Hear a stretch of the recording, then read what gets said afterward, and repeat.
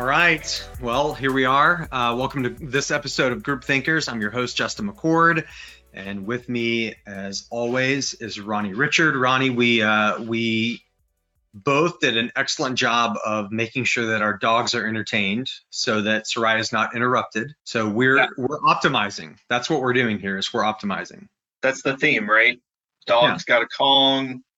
Well, I think she may have fallen asleep, so I think we're good now. See, even better. Even better. So excited for this conversation. Very excited for this conversation. When we first started, connecting with the team at Classy, we didn't know, Soraya, that we were going to end up getting to chat with you. So we're thrilled to have you. Welcome to Group Thinkers. Thank you so much. Thanks for having me. I had to escape my house so my kids would be distracted. That's my optimization today. So it's good to be here. Good. Yeah, that's very good. It's funny. I've been lamenting as everyone else in my house. I've got a middle schooler, a fifth grader, so a second one entering middle school, and my wife's an assistant principal. They're all counting down the days until summer because they could not be more excited. And I'm counting down the days until school starts next year because it's going to get loud. It's going to get loud. Yep. You can join me here in our offices for quiet podcast recording going forward. Yes, we'll definitely figure out for me to get from Dallas to San Diego to take in the view that you have. And so this is Group Thinkers. It's the podcast from RKD Group. On each and every episode, we have someone connected to the nonprofit marketing space who's helping solve complex problems. And so, Soraya, that's the buildup that we're giving you today. Yeah, I love it. That is certainly a part of what your team at Classy does. And complex problems are a way to think about the current conversation theme that Ronnie and I have been walking through with a number of individuals around digital advancement and how nonprofits are kind of taking things one step forward at a time in terms of how they resource or approach or activate and leverage digital. And it's rather complex. Yes. And so we thought it would be good to bring in someone who knows a thing or two about the complex and specifically in the world of technology. Yes. So Soraya Alexander from Classy, welcome to the show. Thanks so much for having me. I'm so happy to be here. It is complex and frustratingly so, I think, for this sector. And so I'm really eager to chat with you about some of the things we've learned. But it's a tough world to be in. So very happy to be here. Yeah, it's an ever-changing world, and there are times where, I feel like Ralph from Wreck-It Ralph whenever he first gets into the internet and the speed at which things are moving and those sorts of things. But it's okay. We're going to get through it. We're going to get through the conversation today. And but I want to start, Soraya, with your journey and understanding the ebbs and flows of how you got to Classy, and then obviously, your current role as Chief Operating Officer, kind of your scope and what you oversee. But tell us your path into this nonprofit space. Yeah, absolutely. Well, it probably helps to say up front, Classy is a fundraising software for nonprofits. It helps organizations raise money online through, core donation pages, through event ticketing, through registration with fundraiser, peer-to-peer. We've got a whole suite of products. And so my journey to this, actually, I started in the nonprofit space. I worked in DC. First, actually, I spent a whole semester in college basically taking a gap from classes and working at Amnesty International in the refugee department. Absolutely loved DC. Went after graduation to work for a public interest strategy and communications and digital agency, just working for some of the largest nonprofits and foundations. Ended up getting hired by one of our clients, PBS, out in California, worked on one of their national nightly shows and a series of documentaries doing publicity, strategy, digital engagement. Again, like you can see the theme here. And then took a detour a little bit, went to business school and spent some time in digital engagement, transformation, and e-commerce, as well as customer loyalty. So I went to media for a while and then went to retail. And I worked actually at a Fortune 500 retailer, so Dick's Sporting Goods for like 6 years in e-commerce and loyalty. And what that teaches you, the amount of money and sophistication and robust analytics that go into selling people's stuff really kind of makes your mind spin. And so then I said, okay, great. I understand the sector and I understand what great technology can do in terms of helping engage people in ways that feel really compelling and actually can be kind of financially really transformative. Then I found Classy and said, it's the best of both worlds. It's essentially, in a lot of ways, e-commerce and digital engagement and kind of quote customer loyalty, but for the sector that needs it the most, that deserves it the most. So I joined Classy, and in my last 4 years here, we've really undergone kind of seismic shifts in how we engage and support our customers and kind of what we can do to help empower them with great technology. From afar, we've seen those seismic shifts. And so congratulations for what Classy is today and what you all continue to put out to empower nonprofits. That idea of a seismic shift is something that has definitely happened with technology in the last 5 to 10 years. We're not going to talk about the last 2 years because we've talked about it a lot, but I do want to talk about the last 5 to 10 years. And if we can think about like 2012 and what technology looked like then versus 2022, how has the role of technology changed in its seat at the table for nonprofits and for-profit entities as well? Well, I love it. So one of the things that we have the benefit of is there has been billions and billions of dollars spent in optimizing technology to make it ever easier and more almost mindless to get consumers to buy. And so one of the things, I will start by saying it's so frustrating when you work in the nonprofit space and, for-profit professionals come in and say like, oh, you just have to model yourselves after us. That is not what I am talking about. It is fundamentally different landscape. You are dealing with different problems. You're not selling widgets. You are trying to transform deep, intractable problems. And the people you are engaging with are not necessarily your donors. And so the dynamics are totally different. I am not going to pretend to be able to say, oh, I worked, in the for-profit space. Let me tell you, how to run this. Not at all. What the for-profit world does have that I think we should steal from is an understanding that data at scale can tell you what will work and what will not to get people to act digitally. And then we can steal all those learnings and apply them to engaging donors. And so that visibility at scale of every step on a journey, where are people finding you? Where are people then learning more about you? Where do people decide to spend money or not to support you? And then do they come back? All of that is benefited by really great technology in ways that you start adding up little points. That's the other thing that, great technology does. It adds up little points of change. And over time, back to the optimization opening, you get massive, massive changes in what you can drive to your cause. And that's the most exciting thing. And that's the changes that have gone, been in place over time. That's internally. Kind of at a macro level, we're all sick of talking about the last 2 years and frankly living through the past 2 years. But what it has done is now everybody is really comfortable with that. So we knew the people who were paying attention to digital engagement channels, we could really figure out ways to talk to them in a way that they felt connected to the cause and they wanted to support. Now that's everybody. Everybody is comfortable online in a way that's really accelerated because of what we've been through in the past 2 years. And that change, you don't get uncomfortable with it. You might want to go out and explore the world again. You might want to engage with nonprofits in a different way. But in terms of that transaction point, kind of that's not going away anymore. And so that's been the really exciting things that we're seeing. And, it's when you put it into those terms, Soraya, technology, what it was pre-pandemic was a commodity. And It was, I was trying to think of, it's not exactly like a filing cabinet, but essentially you would have these conversations and you would build out your strategy, and then you would have these assets and your way of telling a story, and then you would have this place that you would store it and put it. And that was the place and that was the technology. And so whether or not you were with Classy or one of your many competitors in the marketplace, that was it. And so, but now, even the way that you all engage your client base, it looks very different for you to be further up and closer to the strategic conversations, not further back as an end delivery mechanism.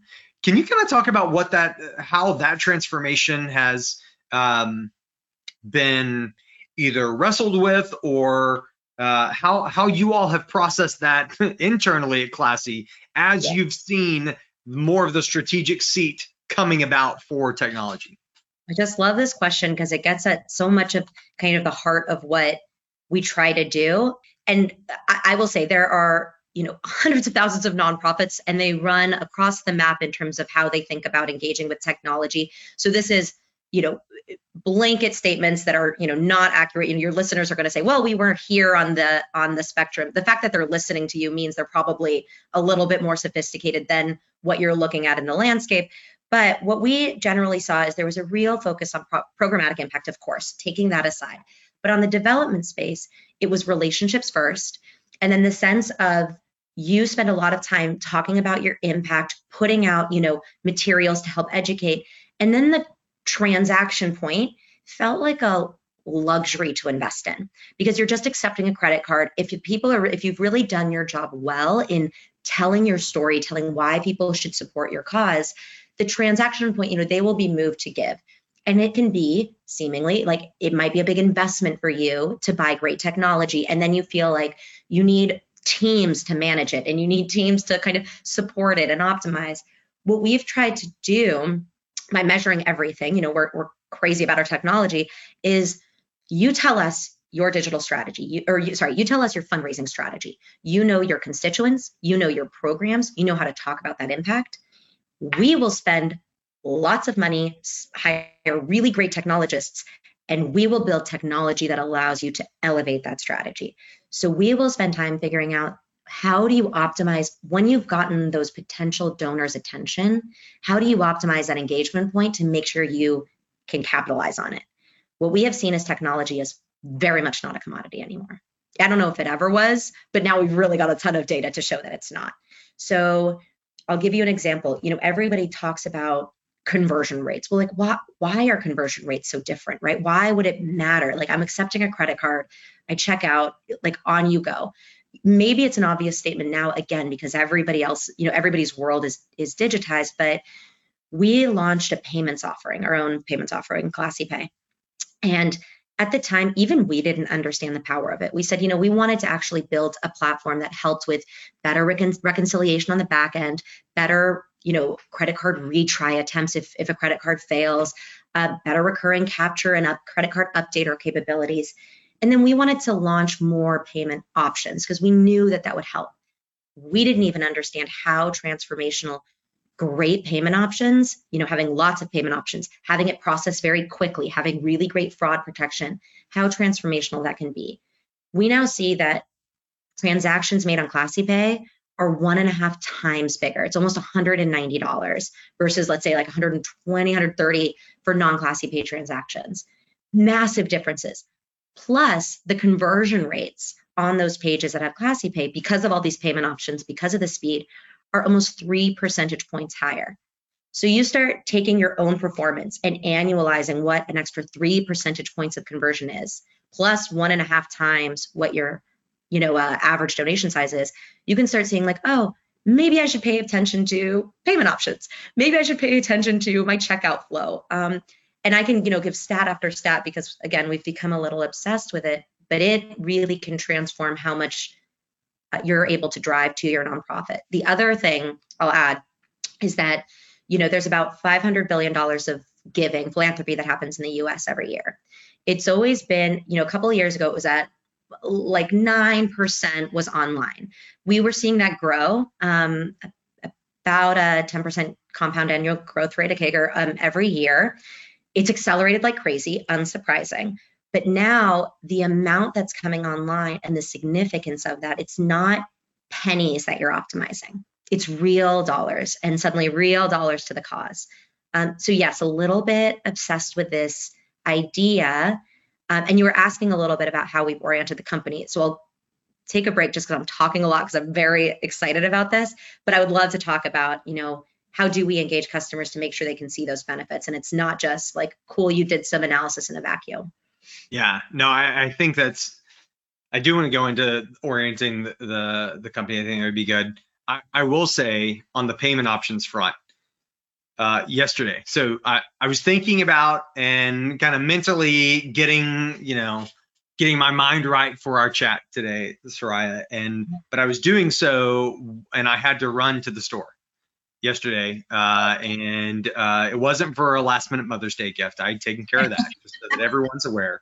And so I was standing in line at a store near my neighborhood that has recently removed all of the physical human resourced checkout stands and replaced every single one of them with the self-checkouts.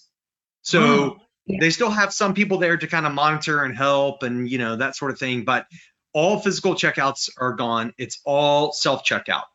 And so there was a little bit of a line, and this gentleman in front of me, he had his AirPods in, he was having a conversation, he was trying to hold like 5 bottles of wine without a basket, just hold them while he was waiting in line. And as we got closer and closer to the actual checkout stands, he asked the associate, he said, "Hey, excuse me, do you all take Apple Pay?" And they said no.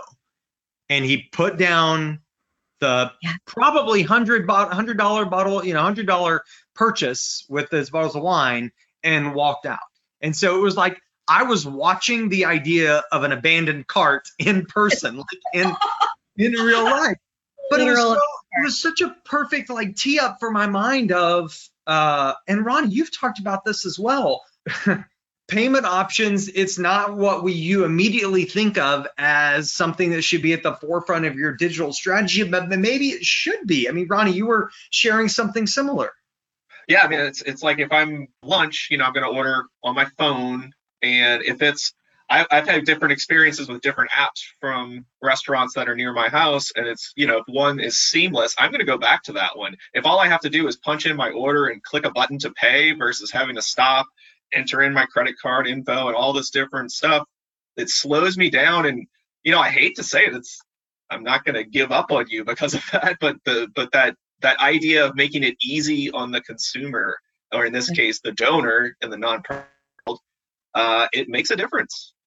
It does. One of the things we do several studies a year just to get a sense of, one, we've got so much platform data. We processed over $1 billion of donations last year on thousands and thousands of campaigns. So we can do a lot of analysis internally, but we also do this study ahead of giving season every year, which is a consumer sentiment study.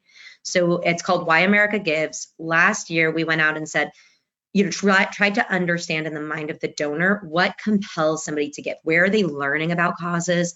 Where are they deciding to give? And then what might drive them away? And we asked about donor experience and, what will make you give? And then what will make you reconsider your gifts? And of course, maybe surprisingly, maybe unsurprisingly, what drives you to give? Exactly the inverse is what makes you reconsider your gift.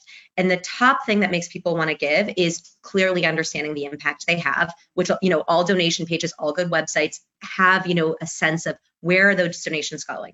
The second thing out of everything that makes you think about giving has nothing to do with a nonprofit. They said, do I see the payment options I care about? That's the second thing on their list. And that I just think is fascinating, that you have made all of this time to discover a cause, to get engaged, to get all the way to the donation page. And if they don't have a payment option you like, it's like, I just really don't want to get up off the couch. And that's horrible to hear. These are, nonprofits spending so much time fixing these amazing, addressing these huge problems, trying to do this great work in the world. And you're like, no, my donors would get up off the couch for me. Not some of them would, but not all of them. And you don't want to miss out on those donations, especially when now you can outsource that work. Like, get a good tech platform, partner with them. Don't worry about it. You shouldn't have to figure that out. You are doing more important things. We can figure that out for you. But things like PayPal and Venmo and digital wallets and ACH, it it drives different donor behavior. And so it's not donor intent, it's the execution of it. That gap between intent and execution is what we're trying to kind of address. And it almost like, I mean, it hints at the fragility of the conversion process, because ultimately, if that payment option that you either mildly prefer or strongly prefer isn't there, you're just like the guy in front of me in line to then all of a sudden, it's not worth it. I've stood here for 20 minutes, but it's not worth it because I don't have the, I'm not gonna be able to pay the way that I want to pay or need to pay. That's right. And I think people's intentions are good. I've been, I was about to say a victim of it. No, I've been a perpetrator of this, where I'll be on my couch and I'll be watching something. I'll see a news segment. I'll read something on my phone, go to the site, want to give, not have my credit card in front of me and say, it's okay, I'll come back. I'll leave the browser open. Well, 10 minutes later, I'm actually looking up a recipe and I've completely forgotten, and I have the best of intentions. And you lost me in that moment. I might have every intention to come back. I might say I'm going to come back. It doesn't happen though. So that's right. We don't want to lose anybody through that journey. Yeah, we have so many things pulling our attention away. You have to make it absolutely seamless for donors. One of the things I'm thinking of, Soraya, is, we're talking a lot about individual gifts and smaller donors, but if we're thinking about major gifts and major donors, we don't often think about digital payments for them. Is there some way that that's moving into the digital space, or is that still that one-on-one, that personal connection, handing a check to someone? Are you seeing that? Are you seeing that move into digital more? We are. It's a really good question, because there's always been this sense, and I'll answer it almost from two lenses. One is actual just donation sizes back to payment options. I know I sound kind of obsessed about this. It's because I am. I think it's really powerful as we've learned more about it. The other is actually a generational divide. So on the generational side, again, you tend to see bigger gifts with older people who have established more wealth. You are seeing the preference of where to give go to digital for every generation except the silent generation. So you're talking baby boomers on down now, per our surveys, prefer giving online. So they are not giving online either because it's complicated, or they're nervous about fees, or they want, some other point of friction. But for major gifts is really dependent on the organization and the size. Some benefit from, a major gift size that is an order of magnitude bigger than some other organizations. But we do see that as you introduce options like ACH, kind of bank transfer, you see donation sizes double versus credit card. And one of the things we're learning as we talk to these organizations is the big donors are really sophisticated about fees, and there are credit card processing fees. So as you can optimize your payment options to minimize fees to the organization, the big donors are more likely to go online because they know more dollars are going to the cause, and they're really in the boat with you on that, and they're really sensitive. And we can kind of offer that depending on if the organization prefers it. The other thing is we see much bigger recurring donations on these alternative payment methods, and recurring donations staying for longer. So again, when you talk about total donation size, recurring donations end up being much more valuable over time. You hang on to them longer, and so it's more money to your cause in the end. And you see people preferring things like ACH, even PayPal, to make their recurring gifts. They make them at a higher rate. They choose to do recurring at a higher rate, and they give much more than they would on other payment offerings. And it's funny because I mentioned the first two reasons that people want to give or draw trust in your organization. The first being they understand the impact. The second being payment options. The third that they say is actually the ability to cover their fees. Like these donors want the dollars to go to the cause, and they're willing to take on some of the payment processing costs to do that. And so that's really great that they're the major donors. It's almost a behavior of taking care of the organization more than anything else. But again, a check is friction. Like that is going to drive people away. So do you want to have the option to minimize any chance of losing that donor along the way? And that's absolutely true.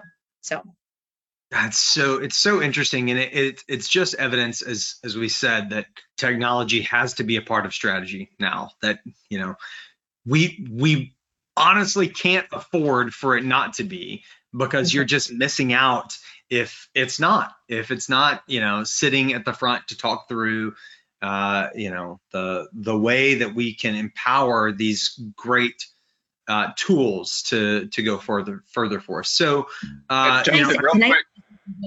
Sorry, Yeah. go ahead. I was going to say that I have a quick stat that I just looked up because I was curious. You mentioned the cover the fee, and I remember we had written about this on our blog, that we found 51% of donors opt in when you present them with cover the fee, and that gives an additional 1.84% of digital revenue, which can add up to a lot and make a big difference. It makes a big difference. We actually see it even higher on our platform. And the latest stat for the people that have kind of opted in fees, kind of defaulted, it's about 80%. So it's a big deal. And donors really want to take on that support. And they're really happy to do it. And the other thing I'll say, nonprofits get sometimes nervous when I talk to our customers that you do that and it's going to basically cannibalize the total donation amount. They wanted to give 150, but they opt in to cover the fees, so they give 120. We don't see that at all. It doesn't change the core donation amount through our testing, which is really encouraging. It's just a little bit of extra support. So how do you nudge people to, just round up? That's a really easy way. One of the things I did want to say, I kind of alluded to it early on, but you're talking about technology being core. Just again, I think the idea of comparative advantage is really important here. I will not be a better fundraiser than your audience. I will not be a better development director ever. That is not my job. And so we are very clear about kind of the role we play, which is you are the development director. You know your constituency best. You know what you want to try to drive. My job is to build great technology. I mean, we are spending over $100 million in our platform this year to make sure it's great for you. So you don't have to think about things like stability and security and technological innovation and building things like, crypto acceptance. Like, that's our job. And so your job is to tell us what you're trying to do.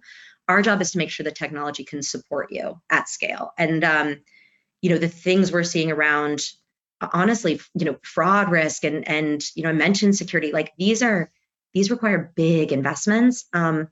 It would be a little bit reckless for individual nonprofits to each try to build it up themselves. That is the beauty of technology platforms. But it's definitely not to say that, we can supplant great fundraising professionals. This is just in service of that work. And we see ourselves as an extension of your teams and trying to drive that.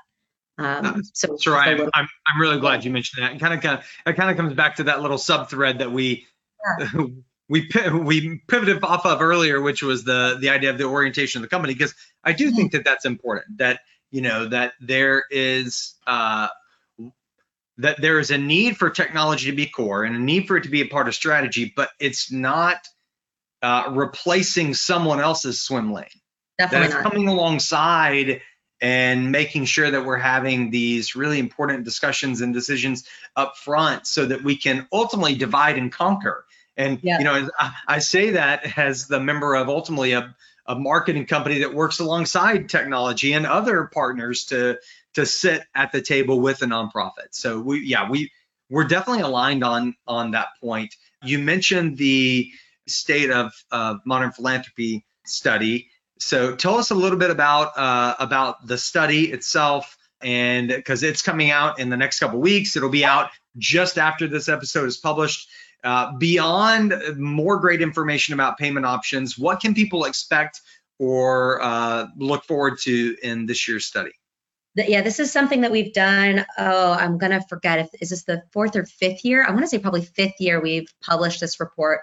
Every kind of spring, early summer, we publish the State of Modern Philanthropy, and it's taking all of our campaigns and all of the transactions and all of the great kind of platform data that we have and aggregating it to find important trends. And then we publish it out for the sector, not just for our customers. We want everybody to have this information. We're really doing this in service of just better digital fundraising.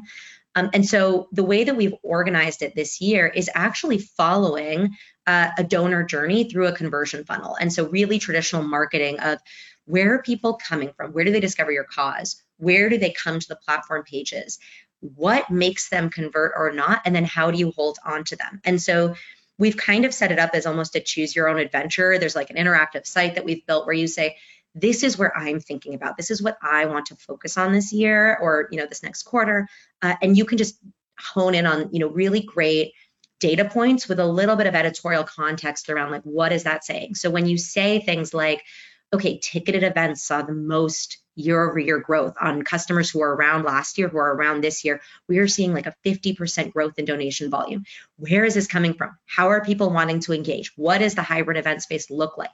We get really far into that. And yes, that was an exciting little stat to throw in. Yes, we were seeing events come back, almost all hybrid events. We can talk about that. Or security, we've got, with certain payment offerings, again, you can reduce security risk substantially. And like, what does that mean for your organization? When you think about recurring, we do a lot around social media. So social media is a huge channel where audiences discover your cause. Facebook, by far the most. Almost 90% of people who come from social are coming from Facebook. LinkedIn is much, much smaller, but actually has the highest conversion rates. And so those are much more, it's less casual observers or curiosity seekers. It's much more people who are saying like, yes, I will support you. So lots of little nuggets like that that we're hoping is useful for whatever the fundraising agenda is. We're excited to see that study come out, and that's not all that's coming from Classy. Just at the outset of our conversation, one of your colleagues dropped us a note, and so I wanted to mention and tease out the collaborative conference that Classy is hosting in Philadelphia this summer. So it's July 15th and 16th. June. It's in June. June 15th and 16th. Yes. And so it's both on-site and virtual, right? Right. Yes. So the on-site portion is in Philly. So for our East Coast listeners, you can check it out. But then there's also a virtual option. Tickets are on sale now at collaborative.classy.org. So folks can head there and check that out. It's a really good conference. We've done it for years and years and years. The focus is very specifically on fundraising, and specifically digital fundraising. It's not just a user conference. We really try to orient the programs to be, what's the latest and greatest thinking. We have a whole user conference day the first day, but then 2 days of just general programming. It's always a really funky conference. Like, there's no stuffy hotel room, hotel ballrooms. Like, this is a really cool venue. But the most important thing for us is you can attend, a million webinars online. We love webinars, but there's a dynamism of the conversations that happen outside of the panel room. So we've got amazing speakers, but the more important thing is I just get so much inspiration talking to other people in this space. And that's what we wanted to really facilitate, and why we said the virtual component is amazing. We're really proud of it. It's not enough, and so we're happy to be able to be back with people, frankly, back to the rise in events volume. Like, we are not exempted from this. We're really excited about it. Yeah, and it's well said. I'll tell you that one of the reasons why we even began investing in this podcast was to try in some way to capture some of the dynamism that happens in person at events, at things like the collaborative conference, because some of the more transformative conversations or seeds can oftentimes just be planted if it's you having coffee with someone, and the connections that you make, and then what comes from those. And so we love that you all are investing in that, and so June 15th and 16th, collaborative.classy.org. You can find out information about speakers and all that kind of stuff. We've actually got a discount code that we'll hand out to our audience as well, so that they can get 20% off of registration if they're interested in attending. And so Soraya, that's going to be really cool. Yeah, we're really excited about it. I hope I see a lot of people there, and it's a really fun event. It's just fascinating. I mean, the speakers, the opportunity to meet with everybody, just leaders from the sector, it just can't be replaced. So yeah, thanks for mentioning it. We're thrilled. Of course, we wouldn't be a good marketing company if we weren't comfortable plugging something. So there's that. That's what everybody walks away from. It's collaborative and payment options matter. Yeah, collaborative and payment options. That's right. That's right. That's exactly right. Soraya, this has been really fun chatting with you, and we really appreciate your time today and appreciate you sharing some of the data that you have from your from the new study that's coming out ahead of time to give people a sneak peek, but just for helping lean in and helping our audience think about their use of technology different. We really do appreciate it. Thank you so much. Thanks for having me. And I hope if anybody wants to chat more, I'm always available. You can find me on LinkedIn, all the ways. But I just love, I love the work we do. I love what it can support. I love the just incredible creative people that we are able to serve. And so I'm always happy to reconnect. And thank you so much for the time and the opportunity to speak with you both. For sure. So you can find Soraya's information on the Classy site, as she mentioned. Also connect with her on LinkedIn. I'll tell you, we always make a point to say that if you like this episode, check out our other episodes and all of our content on the Group Thinkers blog at rkdgroup.com. Classy also has a tremendous amount of great content that they put out, and so would encourage you to check that out. Ronnie, anything that I've missed today? I think we got it covered. Payment options, right? And then I feel like we also have to mention that you didn't hear any dogs on this podcast. So I was going to say, I think mission accomplished. Accomplished. No dogs or kids on this episode. So. There you go. Or window washers behind Soraya. Window washers behind me today. Yeah, that's right. Thanks Very so cool. much. Thanks again, and we'll see you next time. We'll see you down the road. Group Thinkers is a production of RKD Group. For more information, visit rkdgroup.com/podcast. Special thanks to our production team, including the talented Ryan Mellinger for his work on mixing every episode. Also a shout out to the content team that helps pull together research and guests, plus the marketing efforts behind Group Thinkers. Suzanne, Ronnie, and others for their work on this and every episode of Group Thinkers.